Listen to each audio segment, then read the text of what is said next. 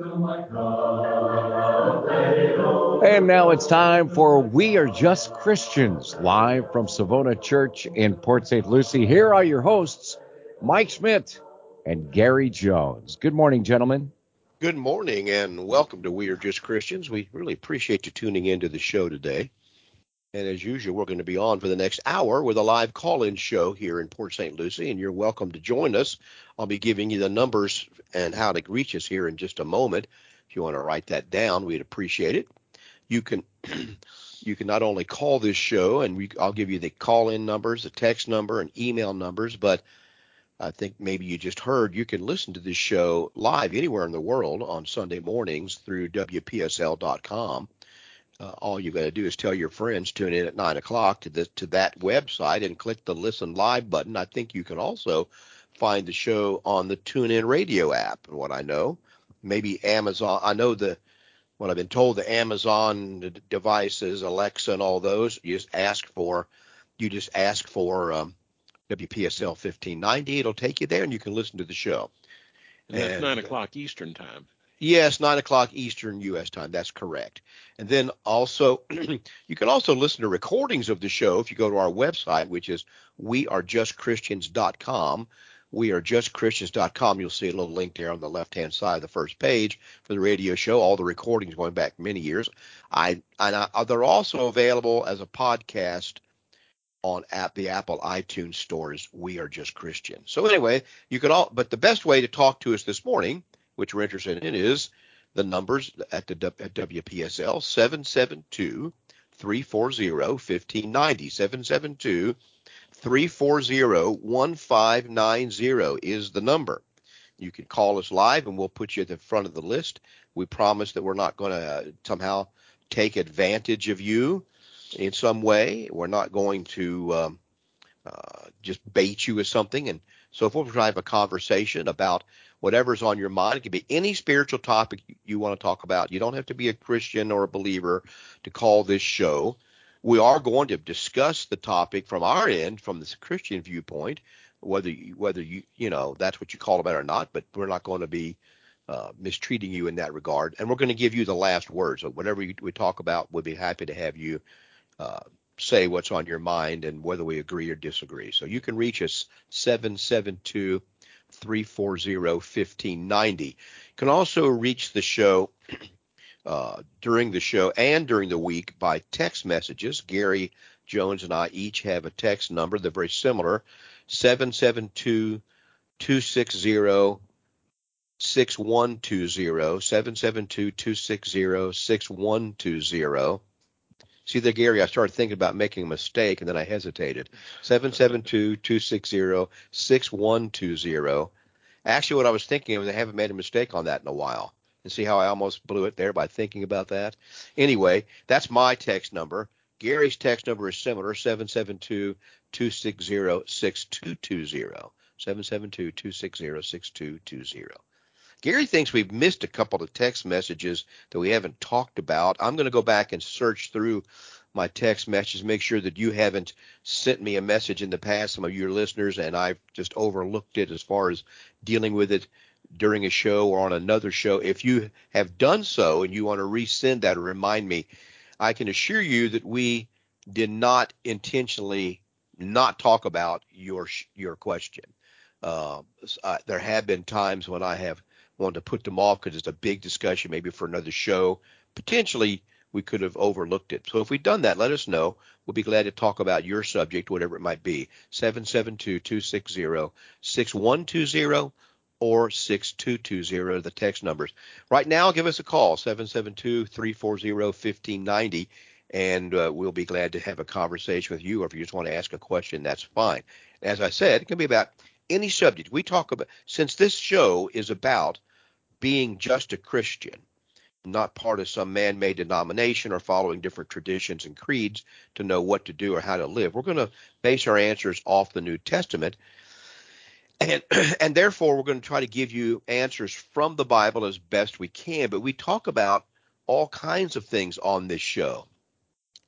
not just something that some people would call church doctrine about about what you might call liturgy or worship questions or different church doctrines. That's all fine. We talk about that stuff, and it's very important.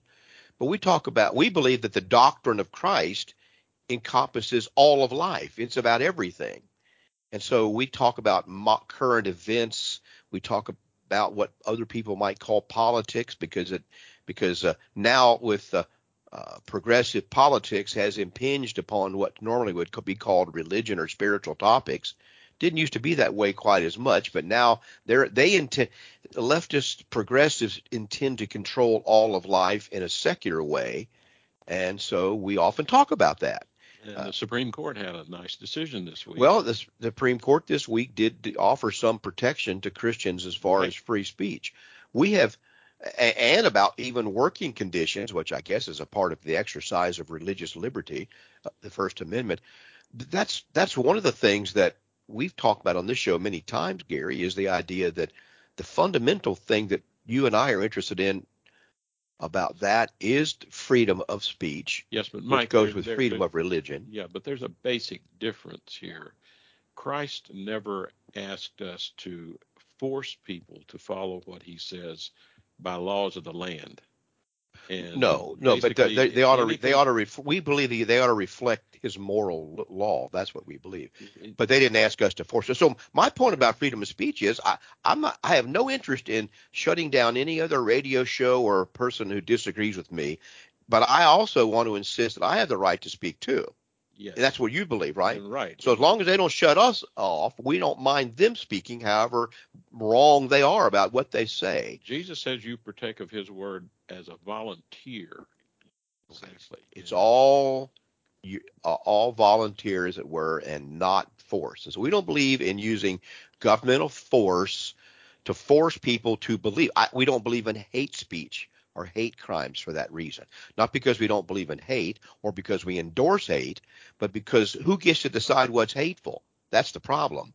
And so in a free society, we can discuss what's legal and illegal and what's right or wrong to do, but trying to control people's thoughts and their speech in this way, it requires a lot more authoritarian, heavy-handed approach than we're comfortable with as Christians. It's hard to understand sometimes that there's a difference between right and wrong and legal and illegal. Yes, and that's what people and that's a big distinction. We got a caller, but let me just comment on that.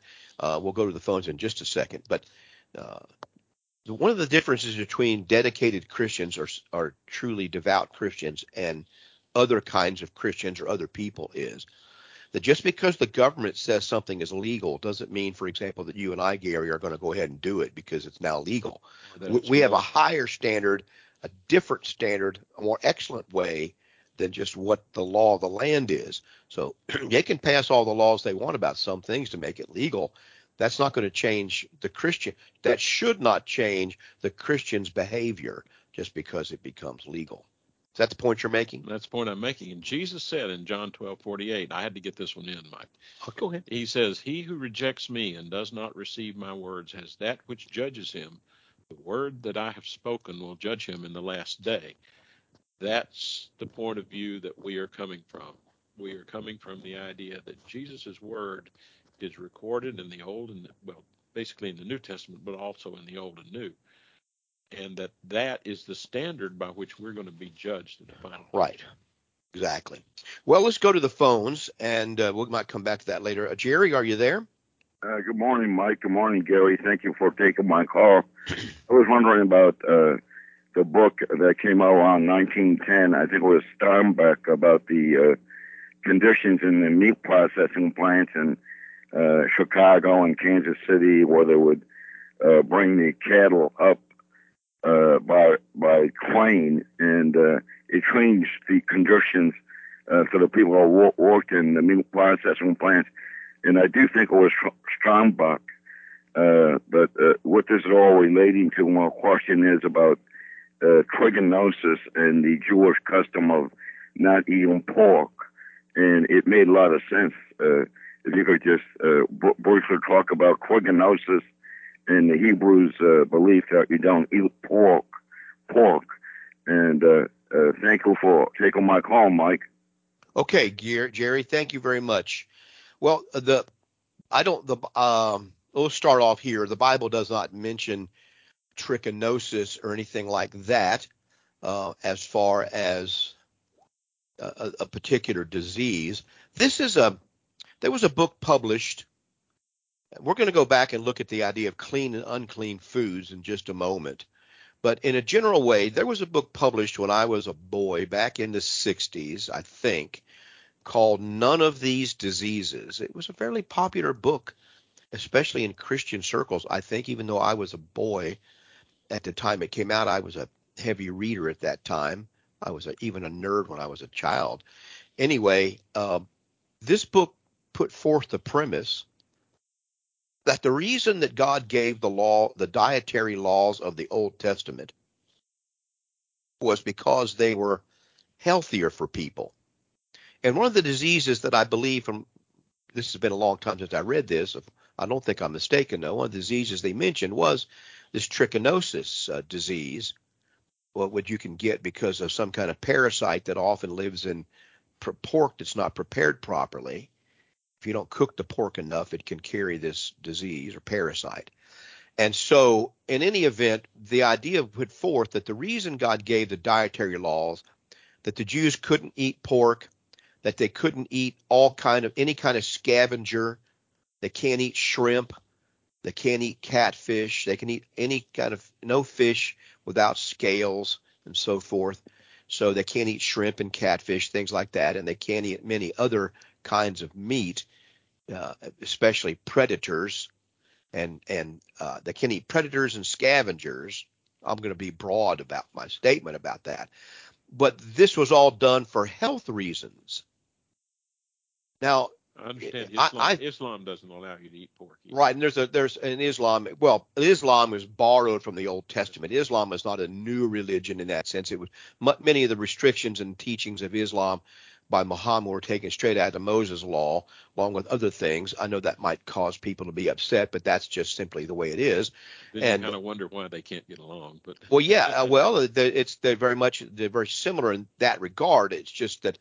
Well, in any event, I disagree with that premise. I don't think that the reason why God wouldn't let them eat pork because they might get trichinosis. You can get diseases from eating beef too, and all kind of other animals depending on how they're cared for. And Steinbeck's book, and I forgot the name. All I can think of is Grapes of Wrath, but that's not the book.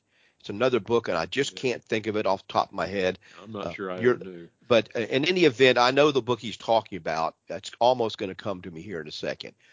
I think that his book was about the conditions in these meat processing plants as far as especially the workers and sanitation. Well, that would be true whether you're eating pork or not eating pork. Those things need to be improved and so forth. But it does bring up the issue of clean and unclean, and very early in. Now, here's let me go back. I'm going to get ahead of myself. Let me just go back and make a general statement. We can go back and break it down, break it up a little bit more if you want to. If you contend that the reason that God gave the dietary laws to Moses was because of health reasons, and he wanted the Jews to be healthy, and he didn't care about the rest of the world, and so he didn't give them that law, let all the other people get these diseases, but he was going to protect the Jews. Now you got a problem in my book. That all sounds good at first, but here's what happens. Number one, then you have people insisting today as Christians that there is a hallelujah diet, that there is a diet. I was going to, since everybody's doing diet crazes some years ago, based on this very idea, Gary, I told Judy and some other people, I'm going to invent the Sinai diet. I got me a book half written, the Sinai diet. I'm going to just go back and just copy what Moses said, insist that this is the healthiest diet, and we should all be practicing the Sinai diet. The problem with that is the Bible says in Matthew that Jesus made all meats clean. And Timothy, through the Apostle Paul, told Timothy that nothing is unclean if it's received with thanksgiving. All foods are clean. So if God did that to the Jews so they would be healthy, what happened now? Does he not care if I get sick? Doesn't he care if I get trichinosis? If he told the Jews not to eat pork so they wouldn't get trichinosis, doesn't he care if I get trichinosis? He says I can eat them. I can eat all meats, and I am very much opposed to Christians teaching that there is some kind of dietary restrictions on this. Now, somebody texted me, Jeff from Texas, Upton Sinclair's The Jungle. That's the book. That's probably correct. I don't know if it's a Steinbeck, but it's in that same genre of literature. Thank you for that, Jeff. I appreciate it. I've read that book too, The Jungle. I believe that's one of them. Now, did Steinbeck write a book about it? He could have, but I think the book that I was thinking of, in fact, that name was something was rattling around in there, wouldn't quite come out. Thank you for that information. Upton Sinclair's The Jungle. Just got a text on that. But the problem is, if you say that God made the Jews special and gave them this healthy diet, we should go back to the Sinai diet, as I would call it. Then what about Jesus saying, and Paul saying through Jesus, that everything is okay to eat? Well, what does that mean now? See, that's just the problem. Well, see, there's another aspect of it too. If I understand this parasite they call trichinosis, that may not be the that's a disease. Name is trichinella. Yeah, that's right. You're correct. I'm sorry. Occurs in almost all wild game, not just pork. I know, Gary. I know that's the point. That's kind of what I'm getting at. It is not limited to pork. It can occur in a lot of places. Beef has all kind of other problems. This is just not very good. Now, I'm not saying about Jerry. Jerry's asking the question. I don't think this is good biblical exegesis or anything like that to say that we shouldn't eat pork and it's okay to eat other meat, because with pork you get diseases. If you don't cook any meat properly, you can get diseases of various kinds and parasites. Okay? Yeah. So you got to be cautious about that. And it doesn't matter if the animal is clean or unclean. As far as that's concerned, it doesn't really matter in that case. Yeah, it does seem to be more prevalent in some animals. They say it's more prevalent in pork, and it's more prevalent in bear. I didn't know people ate bear meat. Yeah, they do eat. Apparently, it's pretty good. I've never had bear, but apparently it's good. But it's more common in bear and pork than it is in some. But you can get it from all wild game, apparently, according to this article. Now, of course, I got that off the internet, so you know how good that is. Well, yeah, it must be true. Anyway, I mean, Wikipedia, of course, is the source of all truth. Anyway, right. And if it comes from AP and Reuters, you know it's the source of all truth. I hope all there are different levels of truth out there, but I hope all you people out there can recognize sarcasm. I know it's kind of hard to recognize when I'm talking, but Leviticus 11 is where we find many of these. Let me just read a few of these, Gary. That's the passage about the cloven passage is about the unclean foods. Now the Lord spoke to Moses and Aaron, saying to them, "Speak to the children of Israel." This is not addressed to anybody but the children of Israel. That is the Jews of the Old Testament, or the Jewish people. "These are the animals which you may eat among all the animals that are on the earth. Among the animals, whatever divides the hoof, having cloven hooves and chewing the cud, that you may eat." So sheep, goats, animals like that you may eat. "Nevertheless, these you shall not eat among those that chew the cud or those that have cloven hooves. The camel, because it chews the cud but does not have cloven hooves, is unclean to you. The rock hyrax, because it chews the cud but does not have cloven hooves, is unclean to you." And that is something like, I want to say a rabbit, but it's not really. It's some kind of a badger, I think. "The hare, because it chews the cud but does not have cloven hooves, is unclean to you." Can't eat rabbits. "And the swine, though it divides the hoof, having cloven hooves, yet it does not chew the cud, is unclean. Their flesh you shall not eat it, and the carcasses you shall not touch. They are unclean to you. These you may eat of all that are in the water. Whatever in the water has fins and scales, whether in the seas or the rivers, that you may eat. But in all the seas and the rivers that do not have fins or scales, that move in the water, a living thing which is in the water, they are an abomination to you. You may not eat of their flesh, but you shall regard their carcasses as an abomination. Whatever is in the water does not have fins or scales, that's an abomination. So you can't eat shrimp, and catfish, just to mean two common things that Americans eat a lot of. Crabs probably are the same thing. So these, and as far as birds, they shall not be eaten. They are an abomination among the birds. The eagle, the vulture, and the buzzard. These are the kite, the falcon after its kind, every raven after its kind, the ostrich, which is not the ostrich of Australia, it's a different bird, the short-eared owl, the seagull, the hawk after its kind. See, the little owl, the fish owl, the screech owl, the white owl, the jackdaw, the carrion vulture, the stork, the heron after its kind, the hoopoe, the bat. Now, these are all birds that are predators or Bats considered birds? here it is. Oh, okay. They didn't classify animals the way we do exactly, but it's a flying thing of the heaven. It says things in the heavens. Oh, okay. The flying things. Flying things. I got that. Yeah. So we go back to this among the birds and so forth. That it's another place. I think it says flying things. Then it talks about insects. All flying insects that creep on all fours shall be an abomination to you. Yet these you may eat of every flying insect that creeps on all fours, those which have jointed legs above their feet with which to leap on the earth. So the Jews are in good shape as far as this new food that the world government's kind of forced on us, all these grasshoppers and crickets, the locust after its kind, destroying locust, the cricket, the grasshopper, you can eat all that stuff. But other flying insects which have 4 feet shall be an abomination to you. So, and it goes on to talk about this. Now, there's no way that you can maintain that only those animals are harmful for people to eat and the other animals are good to eat, that there's some distinction based on health there. It might or might not be an abomination to eat those animals.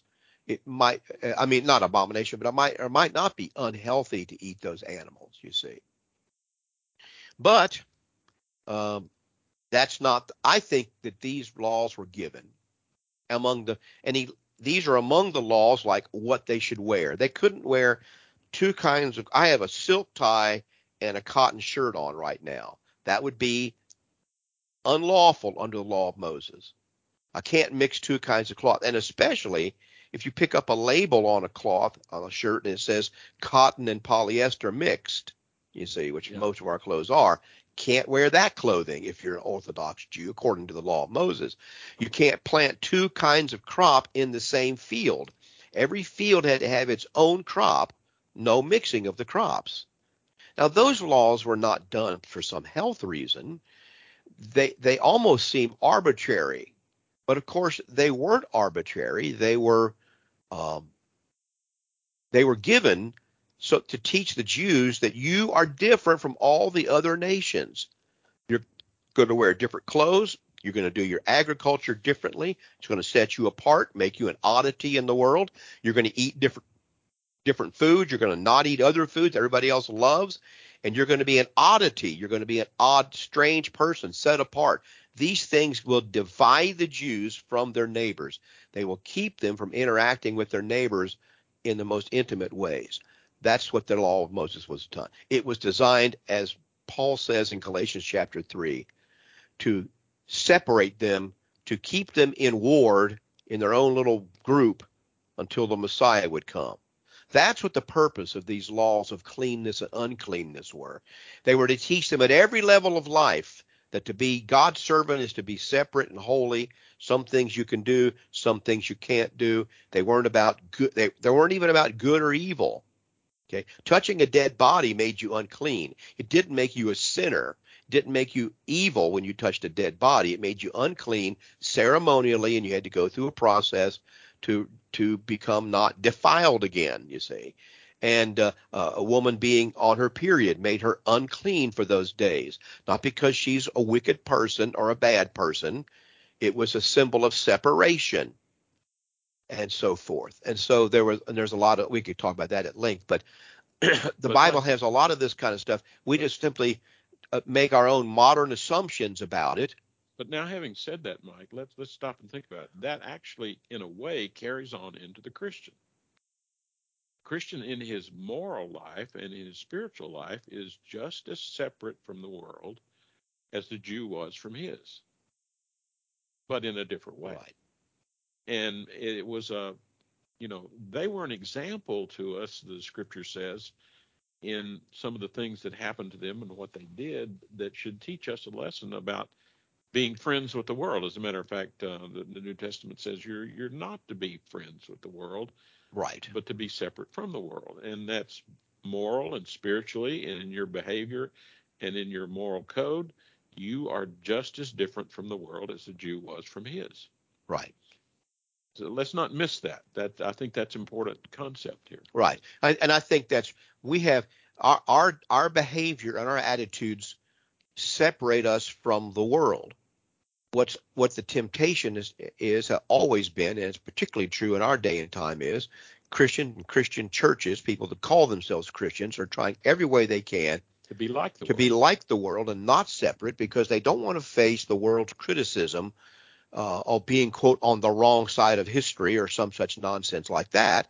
And so they're willing to countenance and approve of almost any kind of moral behavior or unscriptural teaching, just so they won't be criticized by their neighbors.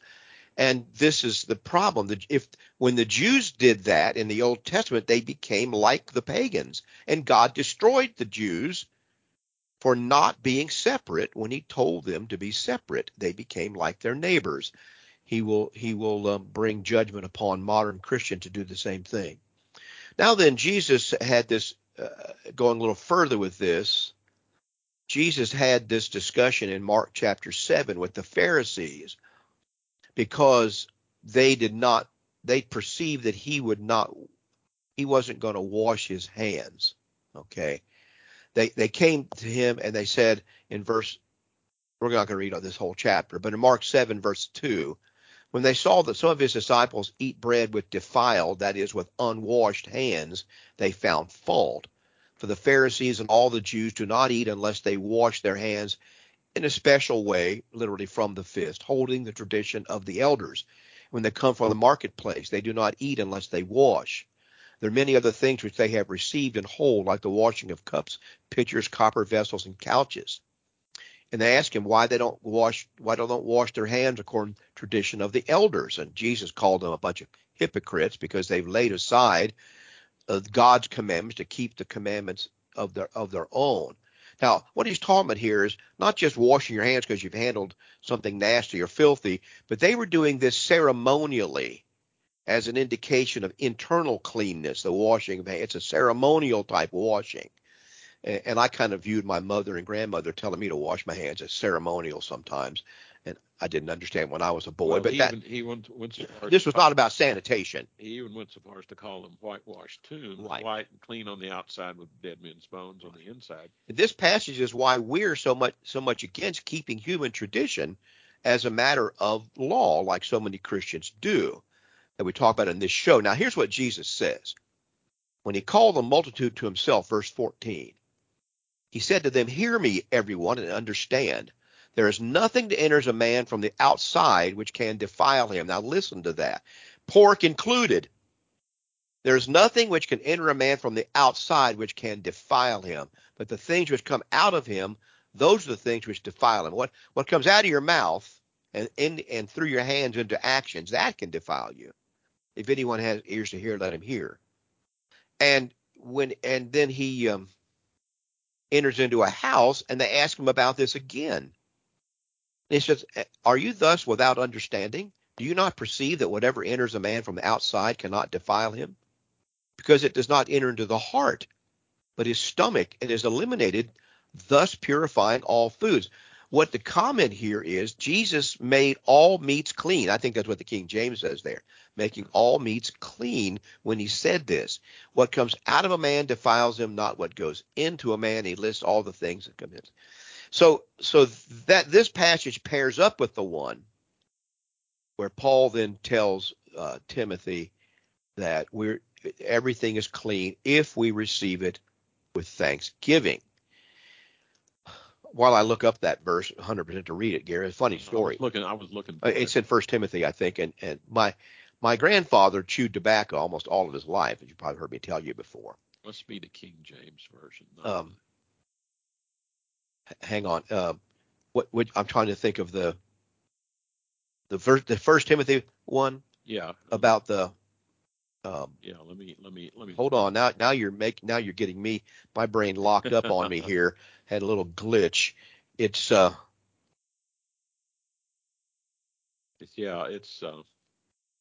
while you're looking that up, I can find it here real quick. While you're looking that up, go back to Mark 7 for just. All right. I'll tell you a funny story later. Go ahead. Okay, go back to Mark 7, because right after that passage where he talks about them doing the ceremonial washing, he says verse 6, something that's very important to us, and one of the things that we're here about. It says, he answered and said to them, well did Isaiah prophesy of you hypocrites, as it is written, this people honors me with their lips, but their heart is far from me, and in vain they worship me, teaching as doctrines the commandments of men. When you look at John 12:48, he says, the word that I have spoken will judge you in the last day.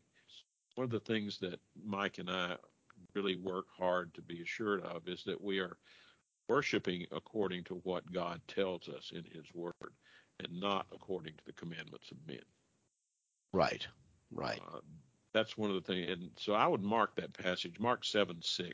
Yes, that's why we're doing it. Now, I didn't want to go aside into all of that at this moment, but that is exactly the point. I just wanted to mention this. It was right there with that, because basically when you make it into a ceremony, you're taking it out of the commandment of God and making it. Now, there's nothing wrong with you not eating pork. I don't, or not eating shrimp. That's fine with me. I'll take all those.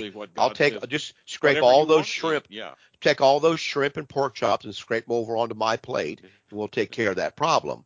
But the point, there's nothing wrong if you want to do that, but just don't say that God told you to do it, and don't try to require everybody else to do it, or I will object from the scriptures if you do that. So will Gary, because it's just a tradition.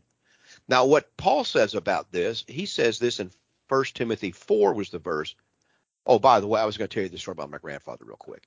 So he was always chew tobacco, and I was spitting in his spittoon, all the time, and all this stuff. And all these different preachers we had growing up in the church, they were always kind of after my grandfather about smoking tobacco and smoking and chewing.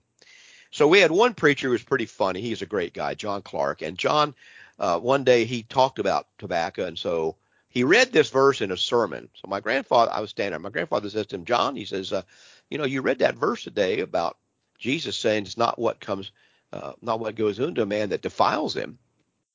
And he said, so how is it that me chewing that tobacco is such a big problem?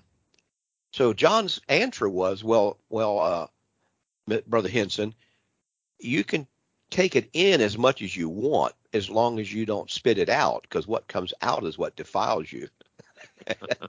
And my grandfather started laughing. He knew he got him, because if you don't spit that tobacco juice out, you got a problem. Yeah. So in other words, this guy was pretty quick. He said, yeah, it's okay. You can put the tobacco in your mouth, just don't spit it out. So anyway, he thought that was hilarious. Even my grandfather worse is snuff. I had a great grandmother that dipped snuff, and that was terrible. Yeah.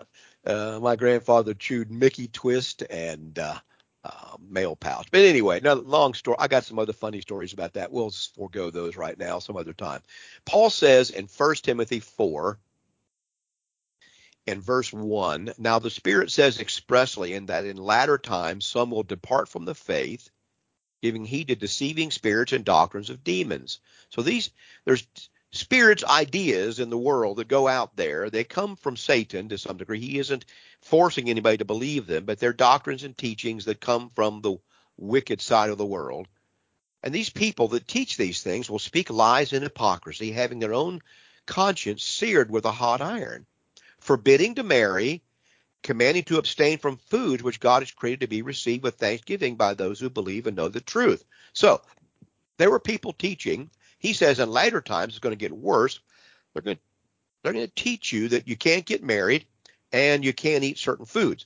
This was common among the Jews, and it was certainly common among the Gnostics, who were a mixture of the Jewish traditions and pagan customs. And they had all of these special ideas that if you were really holy, if you're truly holy, you wouldn't get married, because that's just giving into the flesh and you wouldn't want to have sex. And then they would command you to abstain from food, and so you can't eat certain foods at certain times or at all, because you're more holy if you don't eat these certain foods.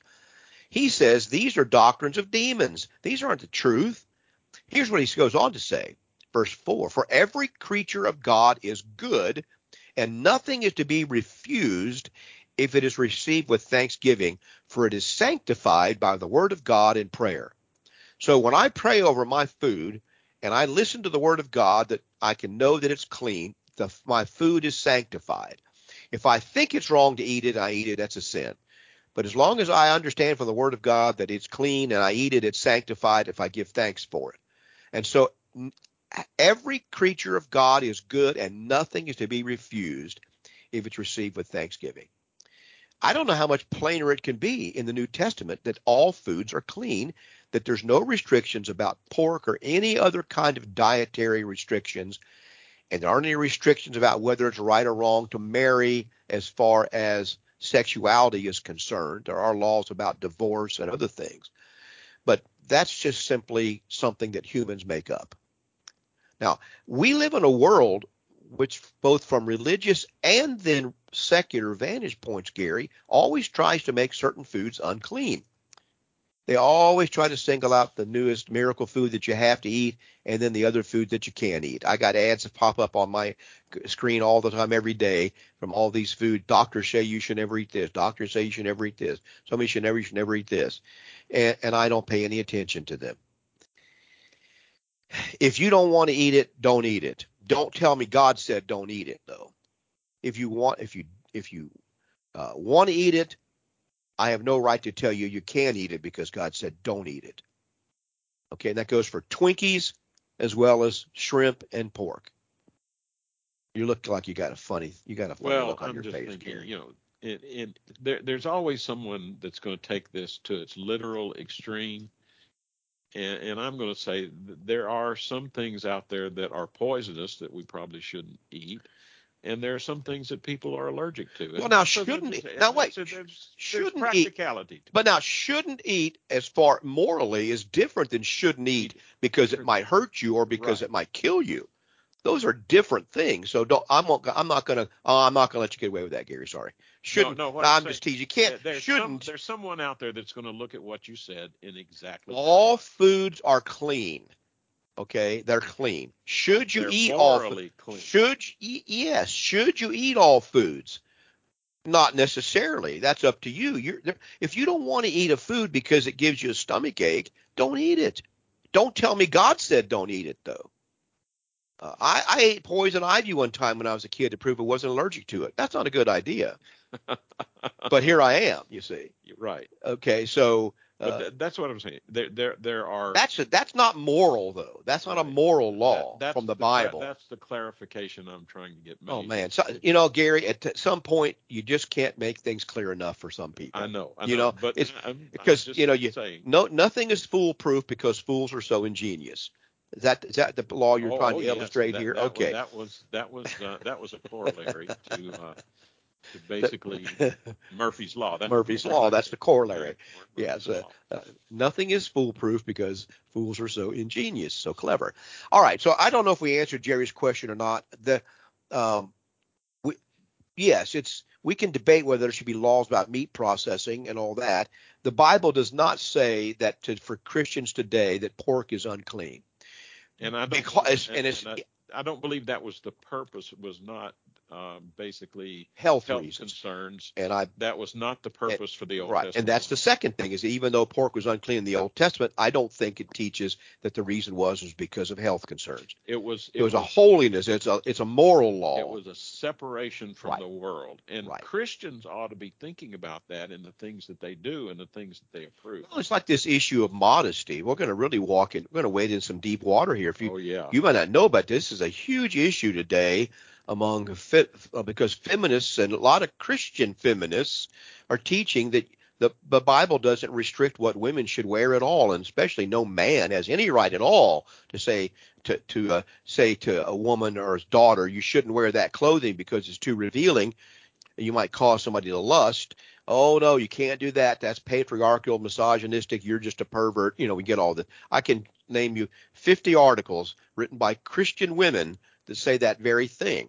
Now, that's an absurdity on its face, because Paul says that Christians should, or they'll make the statement, they'll make the statement that all the restrictions about clothing in the New Testament were about spiritual clothing.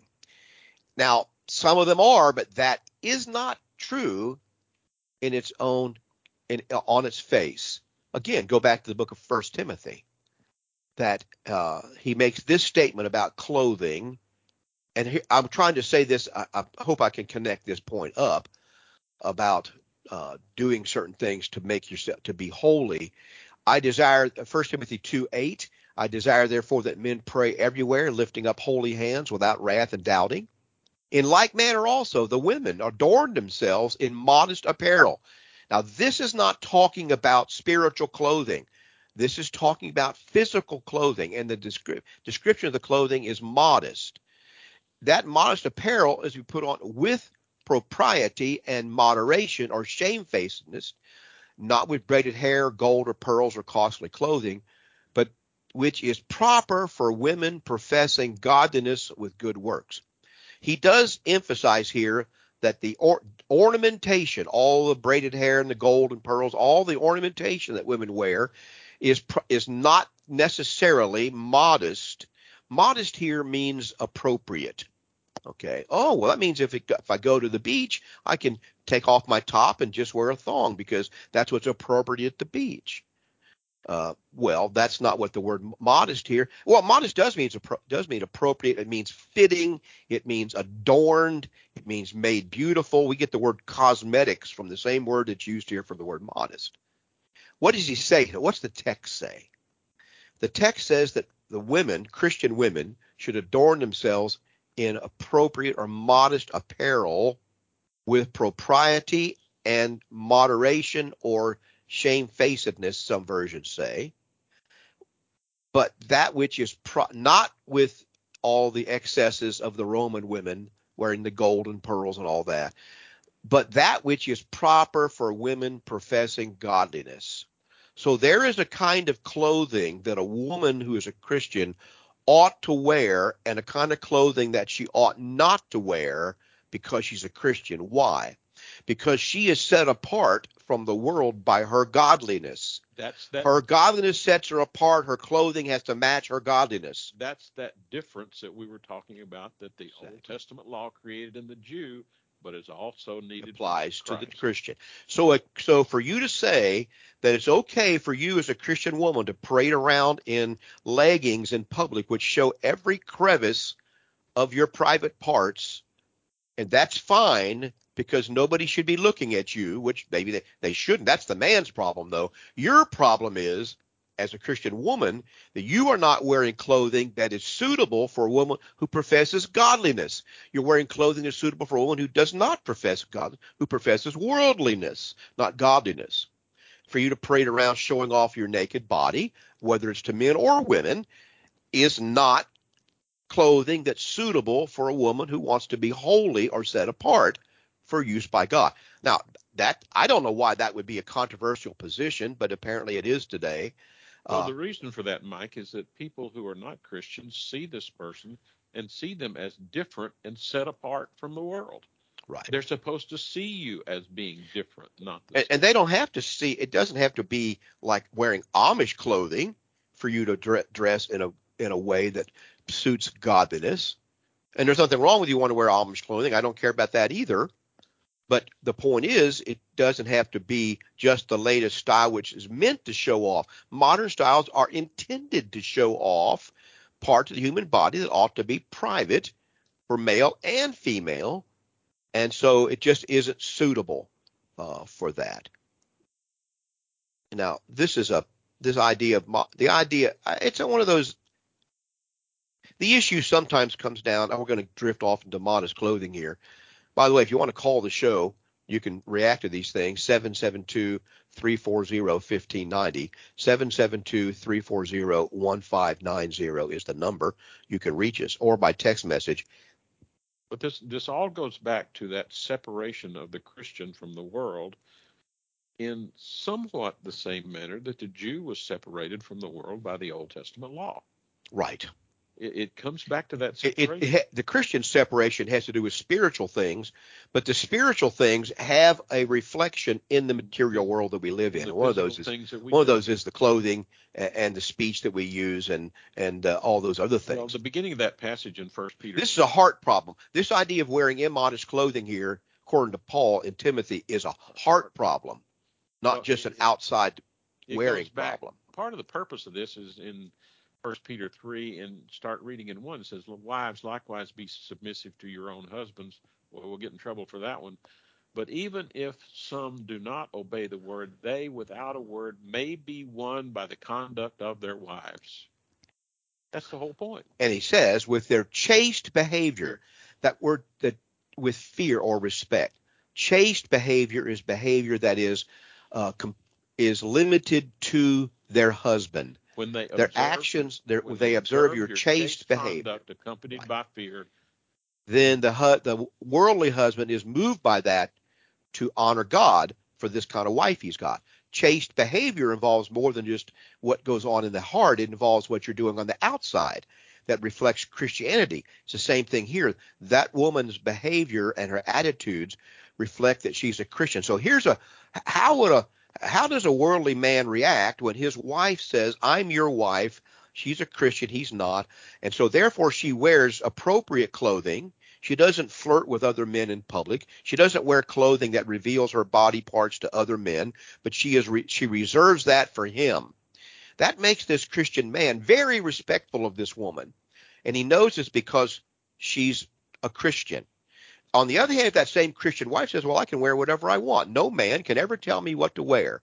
If any man lusts after me, that's his problem. So the Christian wife wears this immodest clothing. What does that attitude reflect? Well, worldliness. It doesn't reflect godliness at all. It reflects pride. Pride, yes. But that's part of it. I'm going to do whatever I want. Let's go back to this reflects humility.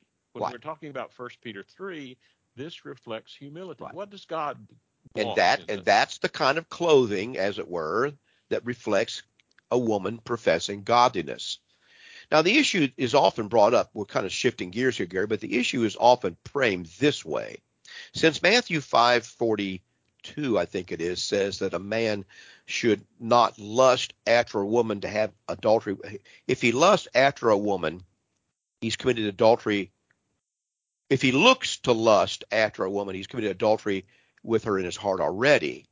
That they say, well, the problem with that is even if I'm wearing my leggings, which show off every curve of my private genitals, if I wear that kind of clothing, or I'm exposing almost everything you could expose without being naked as far as my breasts and my midriff, I can wear that kind of clothing if I want. And if I do, it's the man's problem if he looks at me and lusts after me, not my problem. I'm a free Christian woman. I can do whatever I want. Okay, two things about that. Just because the man can sin in this situation doesn't mean you're sinning. My point about that verse is, yes, a man who looks at that and doesn't turn away from you when he looks at you, doesn't turn away from you because you're dressed immodestly, he has a problem in his heart. He'll be judged for that if he acts or thinks inappropriately. That doesn't mean, though, strangely enough, to these people, that doesn't mean that you're innocent. You can cause one of these little ones to stumble.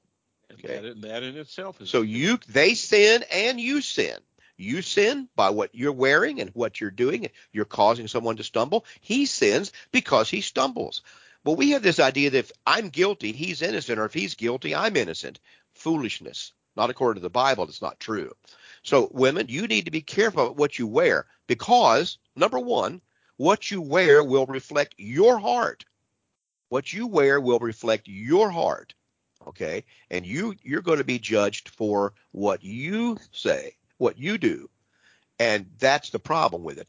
And then also, the man's going to be judged for his heart, for what he does when he sees you dressed inappropriately or acting inappropriately or not modestly or not as befitting a woman professing godliness. Now, it's true.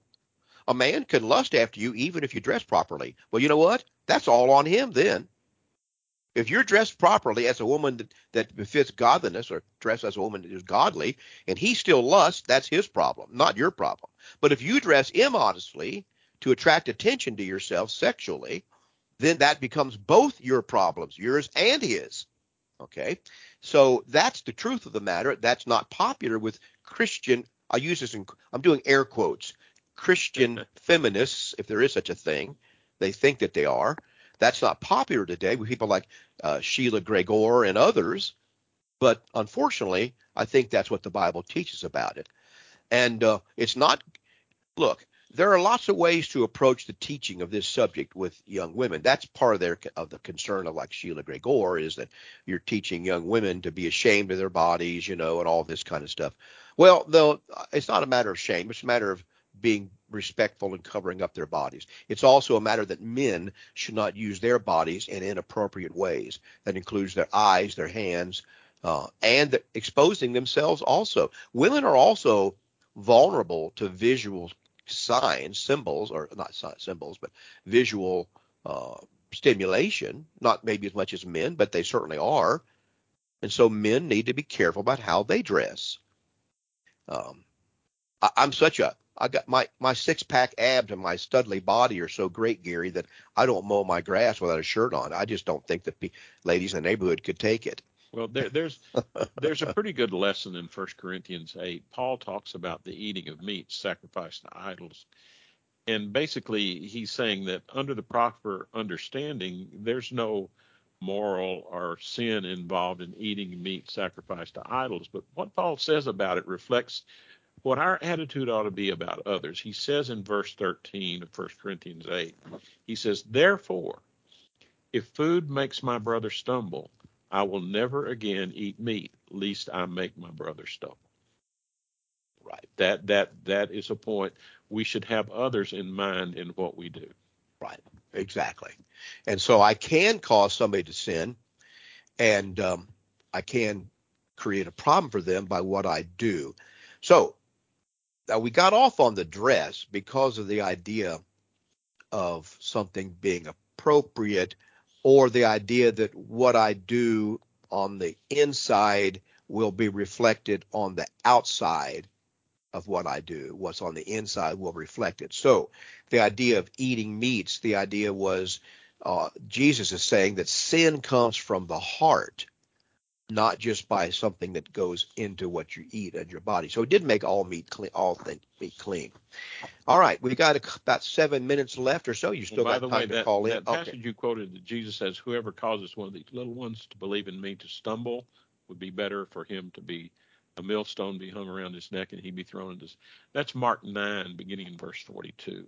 Right. Those out there are And interested. I think there's also the same passage in Matthew 18, I believe, but could be wrong about that. But I didn't look it up. But in any event, if you want to call in, got a few minutes left for a conversation. 772-340-1590. 772-340-1590 is the number to call us here in Port St. Lucie, and we'd be glad to hear from you. You can ask a question or make a comment about anything that you've heard, and we'd be glad to respond. Agree or disagree, that will be fine.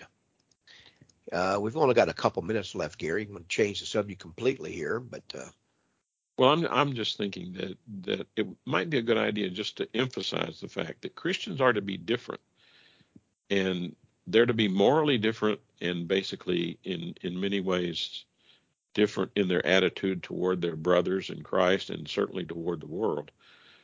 But what we're seeing today is not that. What we're seeing today is a selfishness and a pride in individuals that will cost them their souls when the day of judgment comes. Right. That's exactly right. And I suppose it's always been that way to one degree or another, varying degrees down through human history. This pride is the biggest problem. It's not low self-esteem. It's pride that's the biggest problem among human beings. It occurs both in men and women, and it looks different in men and women, but there it is. It's still pride. And that's the problem. That's what keeps you from being a faithful Christian. And if unchecked, it will keep you from being saved. What can keep you to be a faithful Christian is exactly what Jesus says in John 12:48. He says, He who does not receive my word has that which judges him. The word that I have spoken will judge him in the last day. Look to the word of God. That's where we find what we should be doing. Right. And it emphasizes self-sacrifice. Jesus was the example of sacrifice for all of us, and we don't often take note of that. This idea of, we could spend hours basically looking at, well, what do people believe Jesus was? There's Jesus of the world and Jesus of the Bible, because some people say he never offended anyone. He always wanted everybody to be friends. He always said and when you look at Jesus's life, that's not the way it was. No. I mean, he was strong and he was articulate in the right things of God, and it didn't please everybody. No. And he didn't care about that. And not only did he not please the leaders of the Jews, the Pharisees, Sadducees, scribes, the very arrogant elite people of that society, but in the end, he didn't please even the common people, because they're the ones that chanted, crucify him, and they hung him on a cross. So we can't even let the common people off the hook, although at first it says the common people heard him gladly. I think there came a time when that changed for some reason, because, well, common people are easily swayed one way or the other. We see this all the time. Every 4 years we start seeing this again. Common people get pushed and swayed this way or that way, and public opinion can turn on a dime. It doesn't mean it's right or true, but it just can turn on a dime, and that's what we see in Bible times, because people are not looking to eternal values. They're only looking for limited temporal values at that, what can give them something at that moment, and that's how they make their decisions. Well, it all begins. Jesus made some very direct statements, and the Word of God makes very direct statements about how he wants you to begin your Christian life. He wants you to begin your Christian life in believing that he is the Son of God. He wants you to begin your Christian life by repenting of the life that you have, recognizing that you've sinned and that you need him, and confessing his name before men, and then being baptized into Christ to begin your journey to God. And there are not very many people that will tell you those words on the radio. Right. It goes back to that statement in Acts chapter 2. And if you leave those things out, basically you're leaving out his word. I can't put it any other way. Right. The statement there, when Peter was addressing those Jews who had crucified Jesus and the crowd there in Acts chapter 2 at Pentecost, he said, "This same Jesus whom you crucified, God hath made both Lord and Christ." Now, the meaning of that, I don't think it's just a vain repetition of Lord and Christ. I think there are perhaps two meanings, and I don't want to draw too much out of it. But on the other hand, I think the idea of him being the Christ, God made him the Christ because he is the chosen one. He showed that he was God's chosen one. He was the anointed one to save you from sin. As the Christ, he was the chosen sacrifice and the anointed one to bring forgiveness of sins. And then secondly, made him Lord, or maybe it's first. The Lord there means he is the ruler of this world, and he is to be the ruler of your life, front to back, top to bottom. Christ is all and everything to the Christian. And so that's what you're saying, is that with a Christian, not only do you have to come in humility and recognize that you need a Savior, that you need to be saved from sins, and God's the only one who can provide that through Christ. And that means repenting and being, and what do people do when they heard that? What shall we do? And he said, repent and be baptized. That's why we teach that here. And repent and be baptized for the remission of your sins. Now then, he told them to follow all the other commandments that Christ had given as Lord. So he is also the Lord that they have to follow. And so that lordship of Christ in the life of a Christian involves every aspect of your thinking and your action, from your thoughts to your dress. Everything about your life is now controlled by your knowledge of Christ. And that should keep growing all the time in your life. Keeps growing. It is not the end. It is just the beginning. Right. So I'm in the process, and so are you, Gary, of trying to make sure that we're trying to bring our lives into subjection to his will in every way. And that is because he is the Lord. Believe me, of my 76 years, that is a lifetime activity. That is not something you do in a short time. Yes, and it's hard to give up being the Lord of your own life which the world tells you to do all the time, and let him be the Lord of your life. That's the struggle.